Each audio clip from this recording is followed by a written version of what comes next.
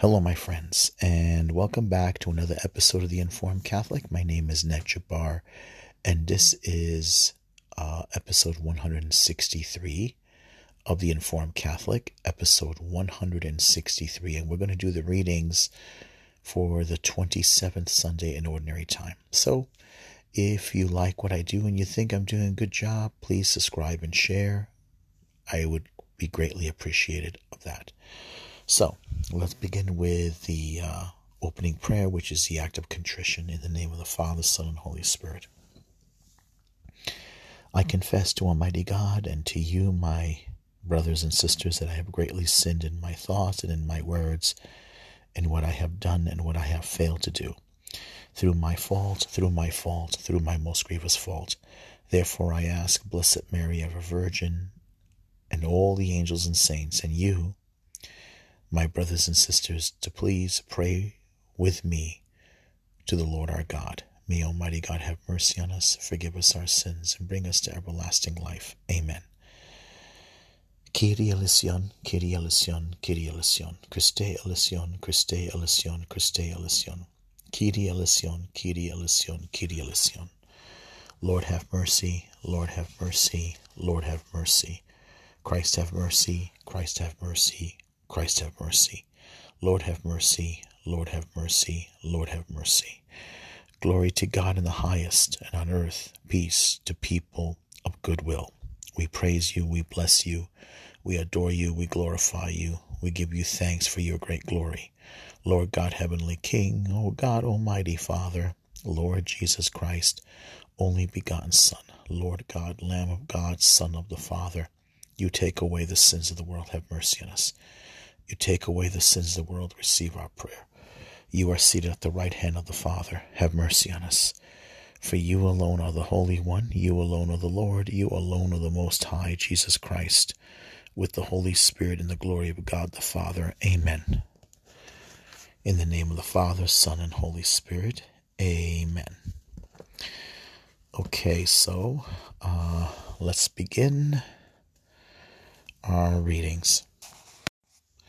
All right, our first reading is from the book of Genesis, chapter 2, verse 18 to 24, the first book of Moses, of the 5 books of Moses. The two of them become one flesh. A reading from the book of Genesis. The Lord God said, It is not good for the man to be alone. I will make a suitable partner for him. So the Lord God formed out of the ground various wild animals and various birds of the air. And he brought them to the man to see what he would call them. Whatever the man called each of them would be its name. The man gave names to all the cattle, all the birds of the air, and all the wild animals, but none proved to be the suitable partner for the man. So the Lord God cast a deep sleep on the man, and while he was asleep, he took out one of his ribs and closed up its place with flesh. The Lord God then built up into a woman the rib that he had taken from the man.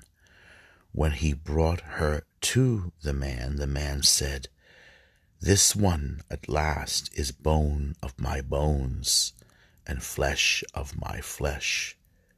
This one shall be called woman, for out of her man,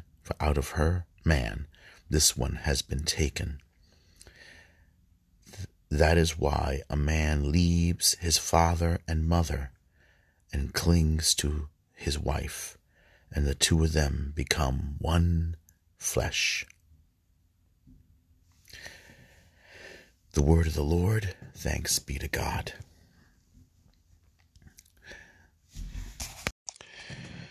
So, this first reading, it's actually very, very important. I mean, there's a novel I'm listening to called Eden. The author of it, I mentioned it before. Hold on. Brannon McPherson. That's his name. Brannon McPherson. He's a Christian writer. I'm going to take a guess, evangelical. But if you, I've listened to the Audible version of his novel. He does the reading himself. It's really good. I like the way he focused on it. He didn't go into like high fantasy too much. He didn't go into apocryphal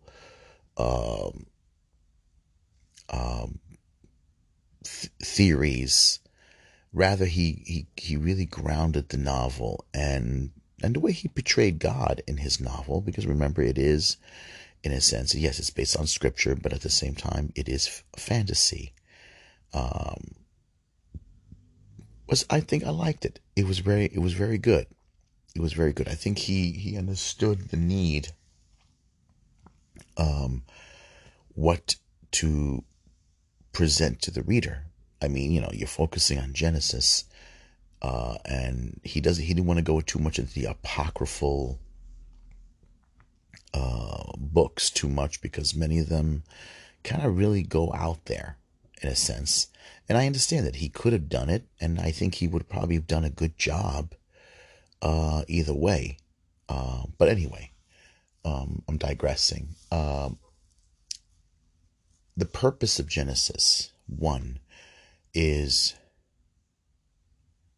to show that God is a creator. That's number one. That God is our Father and Creator. The second part is to show that obviously man comes from God, which pretty much says everything in the first part, right? That God is Creator. But the third is to show that man's deep relationship with God, humanity's deep relationship with God. That, we are made in the image and likeness of God, and that we come from God, and we basically go back to God. We go back to Him saved, or we go back to Him under judgment, damnation. And then, of course, that doesn't mean we stay with Him as damned, but we are, in a sense, we come back to Him. Pretty much, we have to present our good works and our bad works. And we could have eternal joy and happiness with Him. And, or we wound up experiencing eternity cut off from Him. And I think the problem is, because there's one part I like. The problem, I think, with us as human beings, not anything else, it's us, is that we have a hard time acknowledging that. We don't want to acknowledge it for some reason, especially judgment. We live in a culture now where we coddle sin. We coddle bad behavior. We make excuses for it. Psychological abuses, emotional abuses, social justice problems. But we don't want to acknowledge sin as sin. We don't acknowledge that this is the spiritual disease that makes us act and behave badly. Now, the other part of this passage is it was man's awareness. You notice what he did. He had him be presented him. He showed him all the animals, and he gave man the power to name the animals, to give them a name, and that was their name. The power to in other words, it's a way of understanding our world, to be aware of our world, and at the same time, He gave us the world as a gift. And this was going to be the place we were going to dwell in, right? He, the Lord, our God, our Father, gave us the ability to name our world. To name our world means this is our world. Now, He also wanted man to be aware what he is not. The fact that God is with him, God was with the man, and he gave him a tour of this world and gave him the ability to be aware of what this world is and what he is and what he is not, is a very important thing. Now, look what's happening now in our world today. We're getting people now who say to us one thing because we're religious and because we hold on to our religious beliefs and because we cling on to it, that we are stupid and that we are primitive and that we are savage or we're Neanderthals, and we don't want to trust science. And at the same time as they're telling us to trust science, they're going around basically with the ability to say, well, science doesn't define my sexuality. Science doesn't define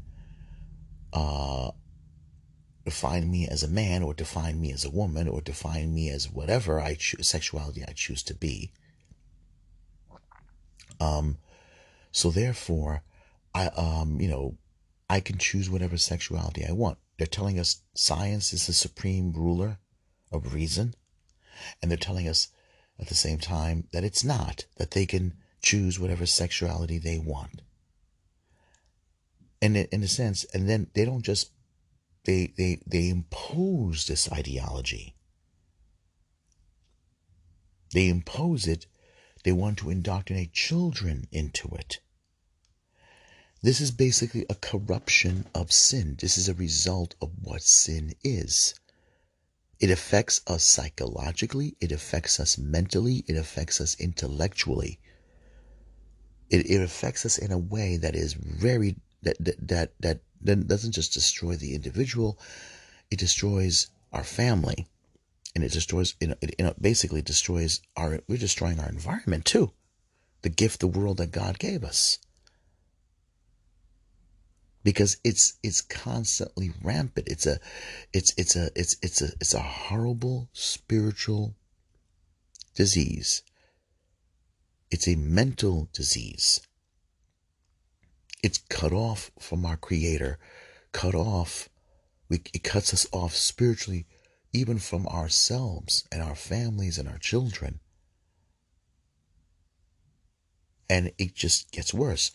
So you see this now when we come back to the text, going back to the text, when man was aware that none of the creatures matched him. This is something that God was helping him to come to be aware.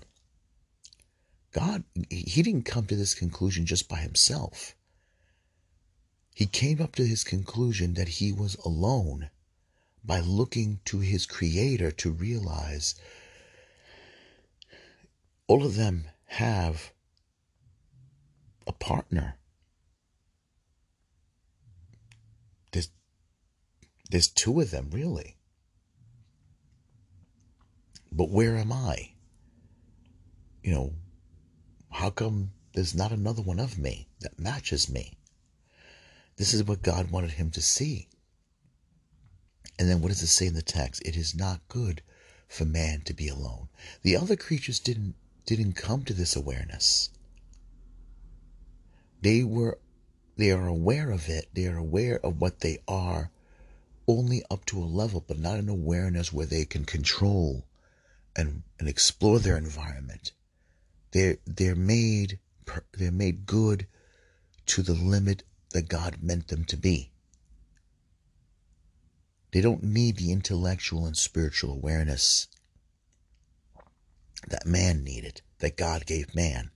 And this is part of the image that God put into man, an awareness of self, an awareness of the world, but also an awareness of your Creator. That only your Creator can give you this answer. Not just to yourself. You're aware that up to a point of realizing that yourself is not complete, but you don't look to yourself to find completeness. You look to your Creator to find completeness. This is why we pray We pray. We don't just look to ourselves. Many of these people I've noticed, especially in the art world, the intellectual world, don't look to God, but they look to themselves. And still, even when they look to themselves, to find a solution, it's never good for them. It's never satisfying to them. It's constant frustration with them. Constant frustration. They have to, it's a pride. It's a pride and vanity. When you just only look to yourself, it's a pride and vanity. Remember what Lucifer did. I will ascend to the heavens. I will achieve greatness. With human beings, it's just as much as Lucifer. It's a corruption, and it becomes a self-loathing of self. But when we look to God, for Him to complete ourselves, to complete us, to give us what we need, only because God knows what we need. And eventually He gave him Eve. I like what this guy McPherson says in his novel. In a sense, in the post part of the book, where he explains, literally it was a first surgery. He takes a rib from man in the flesh, closes up the place where he took it out of Adam, out of the man, and created a woman, almost like a cloning, you could say, but different. And Adam noticed it. She was like me, but not like me. She was sleeker. Her body was different, more smooth, there obviously was a complete stark difference. She was made for him, but she wasn't him. At the same time, she was something else. Her hair was longer, and I like what he did. The character of Adam, he made him a dark brown man, and Eve was almost like he's describing as somewhere between African and South Asian Indian. And she definitely was a challenge to him, because that's what she's supposed to be. She's a challenge to the personality, and that's what women do. They challenge men, right? They put men on the spot and challenge them, in a sense. And that how many guys don't really do like that?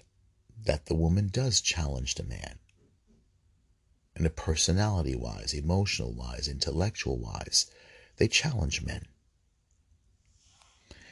And the two become one flesh. She comes out of him physically, spiritually, and mentally, and emotionally, and they become again one, in a metaphor, spiritually, mentally, physically, spiritually, but at the same time still remaining two.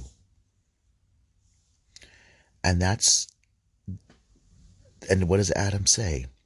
This one at last is bone of my bones and flesh of my flesh. This one shall be called woman, for out of her man, this one has been taken. Out of her man. The man belongs to her. She came out of him because, in a sense, God wants to show the deep importance of men and women. But now we live in a society that doesn't want to show that wants to destroy that. And we mustn't do that. We have to look at these words like, I like what the writer said. He used a very Tolkien way of expressing true myth. In other words, it's myth, but truth. It's told in poetry. It's told in metaphor. It's told in allegory. It's told philosophically. It's meant to be something that you keep digging deep into. It's not meant to be something that you can be satisfied with just one interpretation. It is truth. Yes, it can be and should be looked on as historical truth, but it is also a spiritual truth. It is also a philosophical truth. It is also an allegorical truth. It is also a metaphor truth. It is something that you got to keep digging deep into in order to you to find meaning, because it's not something that has to be settled with just one meaning. It has, you have to evolve. There's a certain structure for religious. When you read the Bible, you don't read the Bible once in your life. There's a reason why Christians, Jews, keep coming back to the scriptures over and over again to find more meaning. It's meant to recharge you, like you go to a gas station or go to charge your phone. You go back every single time to read the scriptures to re-experience beauty. Not also the same way you did the first time, but you go back to experience it over and over again, because beauty, just like you see people go back to their favorite movie, go back to their favorite poetry, go back to their favorite painting. The Bible is sort of the same way, but it's also more. It's more. It's meant to rejuvenate you with God's truth, God's literal truth, God's spiritual truth, and more. You have to go back in order to find, because the world is draining. You're constantly being attacked left and right. You're constantly being told how to think and how to breathe and how to see the world in a way that is contrary to your own well-being. You go back to the Bible to reground yourself, to strengthen yourself. And that's why we do that. That's why we go back and read the scriptures. That's why we go back and pray the scriptures. All right, let's go back. Let's go to the next one. All right, so now let's get to Psalm 128. Psalm 128, and the response is, may the Lord bless us all the days of our lives. May the Lord bless us all the days of our lives. May the Lord bless us all the days of our lives. Blessed are you who fear the Lord, who walks in his ways. For you shall eat the fruit of your handiwork. Blessed shall you be and favored. May the Lord bless us all the days of our lives.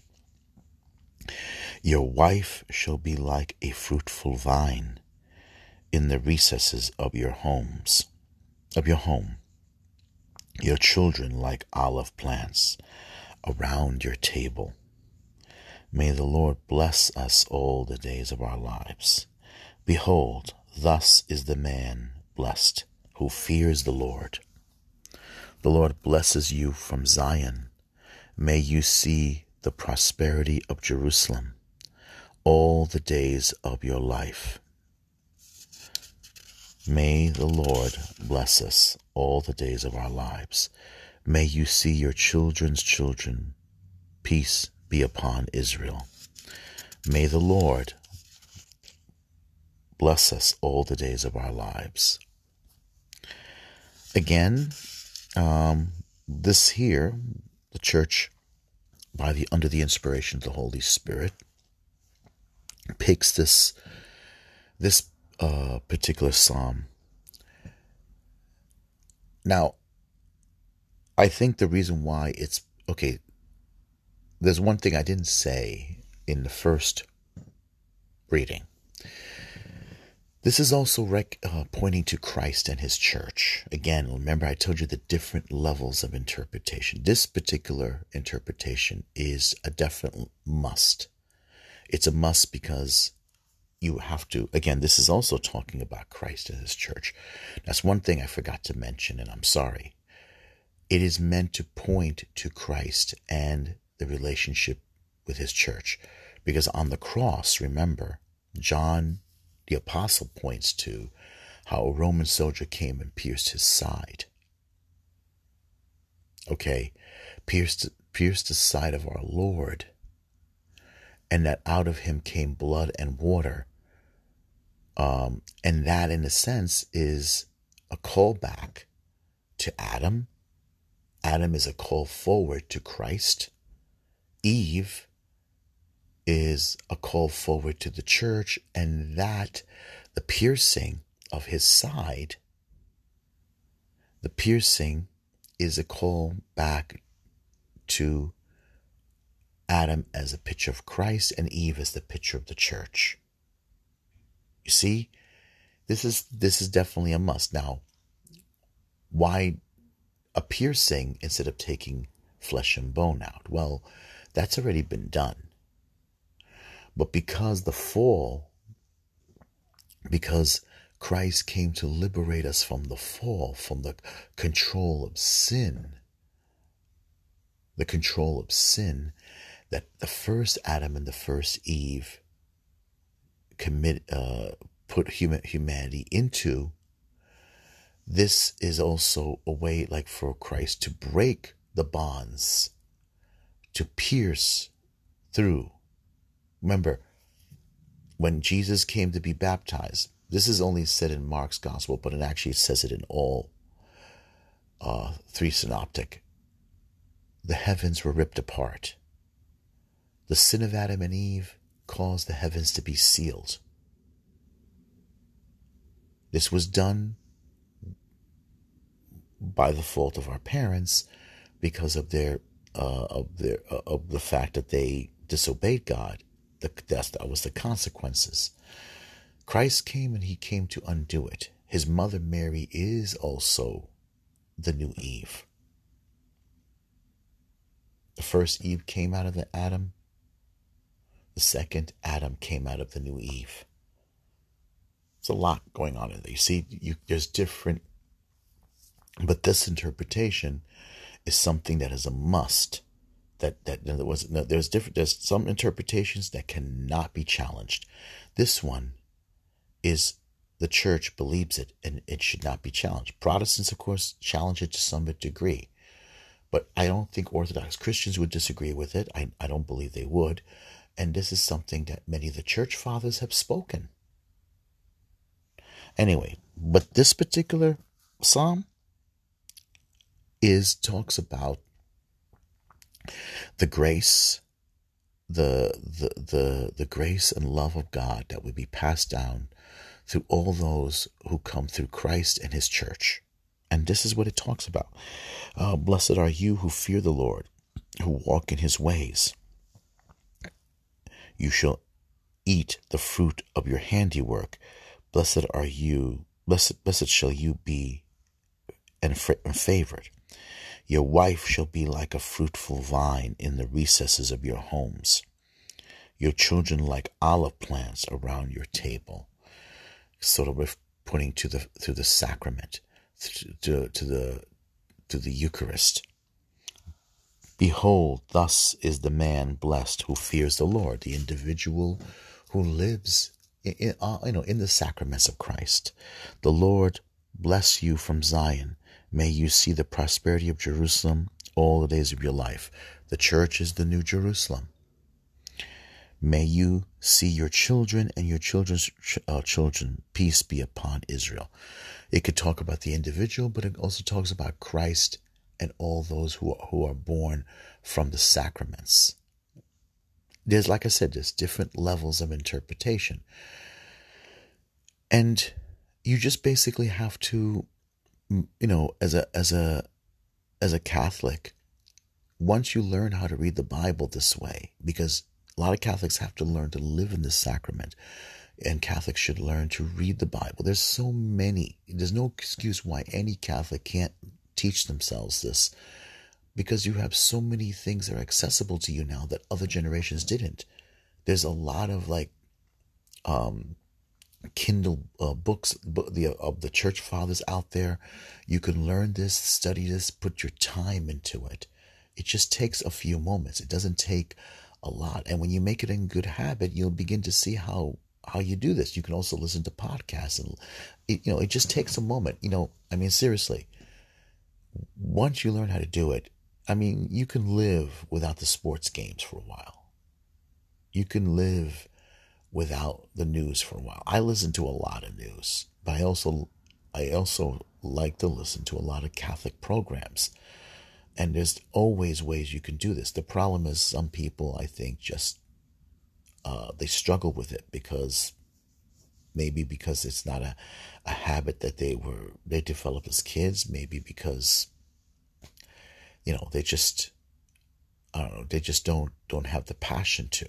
But there's a lot of ways you can do this. All right, let's move on. All right, the next one is a reading from the letter to the Hebrews. He who consecrates and those who are being consecrated all have one origin. Brethren, he for a little while was made lower than the angels, that by the grace of God he might taste death for everyone. For it was fitting that he, for whom and through whom all things exist, in bringing many children to glory, should make the leader to the salvation perfect through suffering.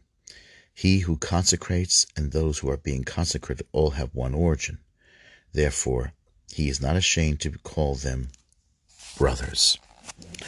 All right, it's a little difficult, but let's go back.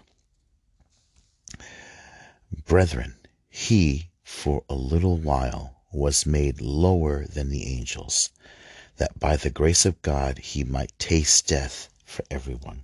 He's talking about Jesus Christ. He's talking about our Lord. And, there's a part, I think, in, I can't remember if it was Galatians or Philippians. I wish I could remember, darn it. That being God, he did not see this be as something to exploit, to show off, but decided to lower himself, became a slave. And so he became, like here in Hebrews says, lower than the angels. Okay? That by the grace of God, he might taste death for all of us. He willingly, as God, emptied himself or put aside his glory and became a man. And also, and men unfortunately are bound and are slaves to sin. He himself is not bound and slave to sin because he is God, but he decided to participate in our humanity. But here's the thing. Humanity is made in the image and likeness of God. So it is his image by right. But because by nature he is God, the image, and since he created man, the image of man belongs to him. Our nature belongs to him. But because we are creatures, and since he gave us free will, he gave Adam and Eve free will, we inherited the free will of Adam. And our free will and our nature, intellectually and spiritually, we are unfortunately under the chain of sin, which is a nature that's cut off from God, and therefore, unfortunately, the devil tricked us. So we are, in a sense, bound to him because he convinced us to taste of that disobedience.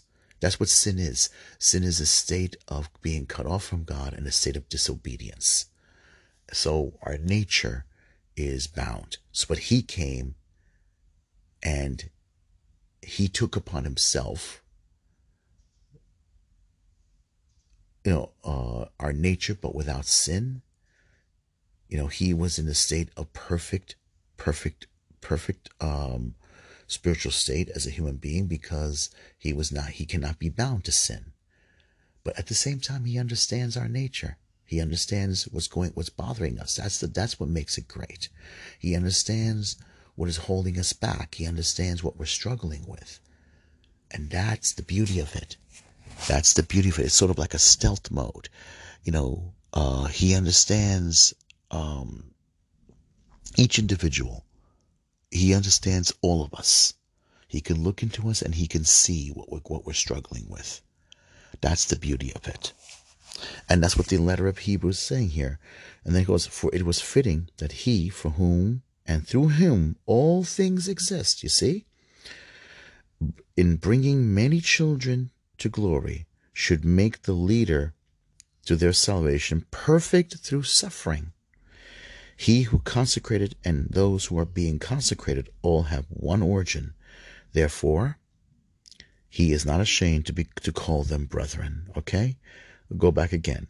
He, for a little while, was made lower than the angels, that by the grace of God he might taste death for everyone. So he did it for all of us. For it was fitting that he, for whom and through whom all things exist, in bringing many children to glory, should make the leader to their salvation perfect through suffering. He who consecrates and those who are being consecrated all have one origin. Therefore, he is not ashamed to call them brothers. So you see, Jesus Christ understands all of us because he partakes in our humanity. He knows what we're going through. He knows what we're struggling. And he knows what our needs are better than we know ourselves. But at the same time, he's not going to violate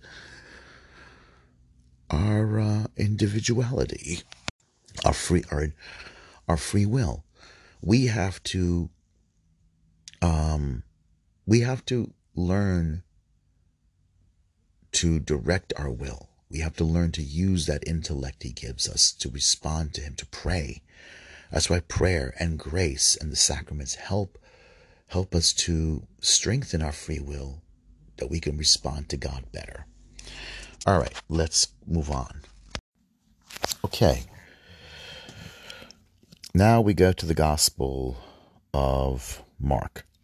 Alleluia antiphon. If we love one another, God remains in us, and his love is brought to perfection in us. Alleluia, alleluia. This is from the first letter of St. John, chapter 4, verse 12. Therefore, what God has joined together, let no one separate. A reading from the Holy Gospel according to St. Mark. This is from chapter 10, verse 2 to 16. And then there's also, it goes from 2 to 12. We're going to read the whole thing, even the one that's captioned. I don't like when they do that. All right. The Pharisees approached Jesus and asked, is it lawful for a husband to divorce his wife? They were testing him. He said to them in reply, what did Moses command you? They replied, Moses permitted a husband to write a bill of divorce and dismiss her. But Jesus told them, because of the hardness of your hearts, he wrote you this commandment. But from the beginning of creation, God made them male and female. For this reason, a man shall leave his father and mother and be joined to his wife, and the two shall become one flesh. So they are no longer two, but one flesh. Therefore, what God has joined together, no human being must separate. In the house, the disciples again questioned Jesus about this. He said to them, whoever divorces his wife and marries another commits adultery against her. And if she divorces her husband and marries another, she commits adultery. And people were bringing children to him that he might touch them, but the disciples rebuked them. When Jesus saw this, he became indignant and said to them, let the children come to me. Do not prevent them, for the kingdom of God belongs to such as these. Amen, I say to you, whoever does not accept the kingdom of God like a child will not enter it. Then he embraced them and blessed them, placing his hands on them. The Gospel of the Lord. Praise to you, Lord Jesus Christ. Amen. So, what we have here is an argument over marriage in this particular scene here. The Pharisees, the name means separated ones. And we shouldn't group all the Pharisees together, just like in any human organization. There were different orders of Pharisees, different, let's say, tribes, I guess you can call it, or, different political groups of Pharisees. They were not all the same. Some were more conservative than others, more extreme. Others were more intellectual than the others. Maybe they were a little bit more looser, maybe tolerant. You could say the word tolerant, and you can see that in the show. The Chosen is actually trying to do that. They're trying to show that not all Pharisees were the same. Some were probably more liberal,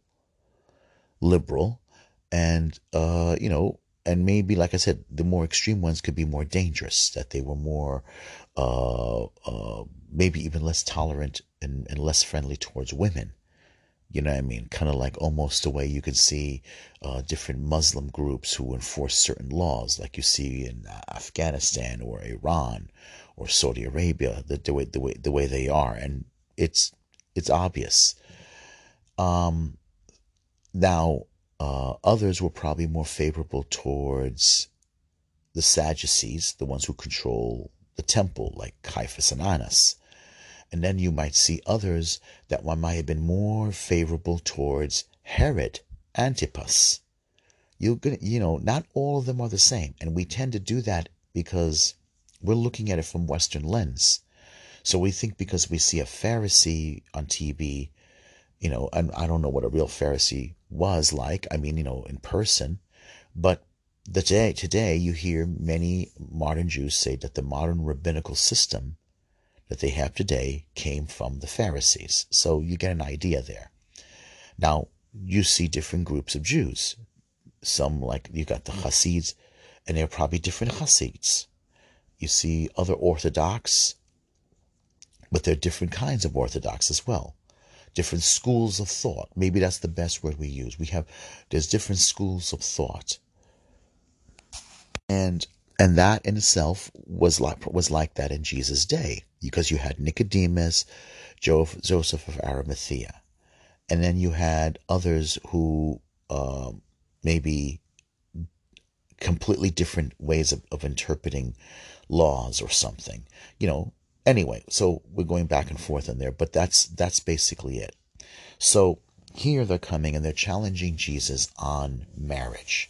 Now, I think the reason why they went to him is because they were arguing over marriage and divorce. Okay, and then therefore they decided to bring the argument to Jesus of Nazareth. And Jesus of Nazareth corrects the whole situation by going to creation, going to Scripture, and pointing to what it says in Scripture. And he makes it quite clear that divorce was never in God's intention. It was never God's plan. That Moses himself was sort of like compelled to put a letter of divorce. And the story has it, of course, that some Pharisees, some Jews were using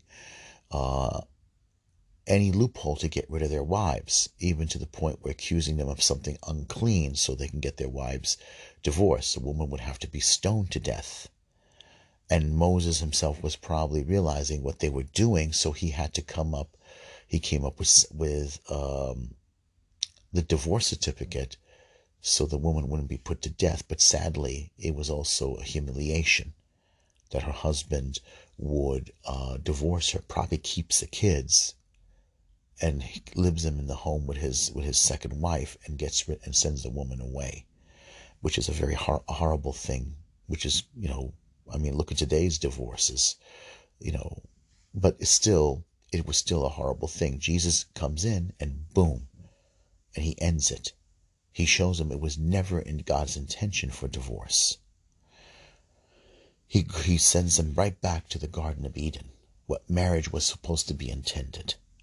But we live in a fallen world, Now, does that mean that no divorce means happily ever after? Obviously, we're not foolish. We know that's not true. Okay, sadly. But it should make people think carefully about marriage and carefully about who you choose as a husband and a wife, right? It should be considered. Of course, in that culture, marriages were arranged. And in Middle East, sometimes in some places in the Middle East, it still is. It's a tough thing.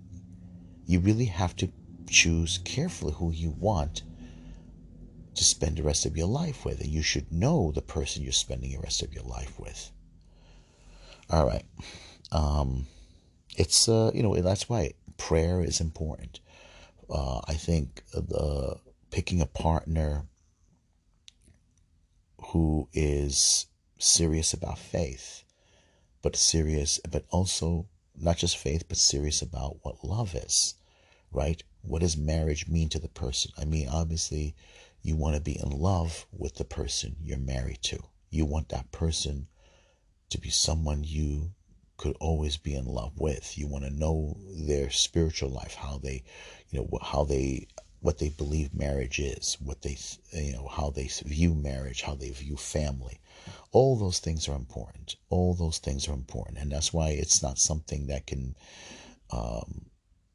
it can be resolved easily. You have to make sure that this person is serious about their faith and understands what relationship with God is. If the person that you're marrying is not serious about faith, and they don't match, they're not agreeable with your understanding of what faith is, then maybe, there's a lot going on in there.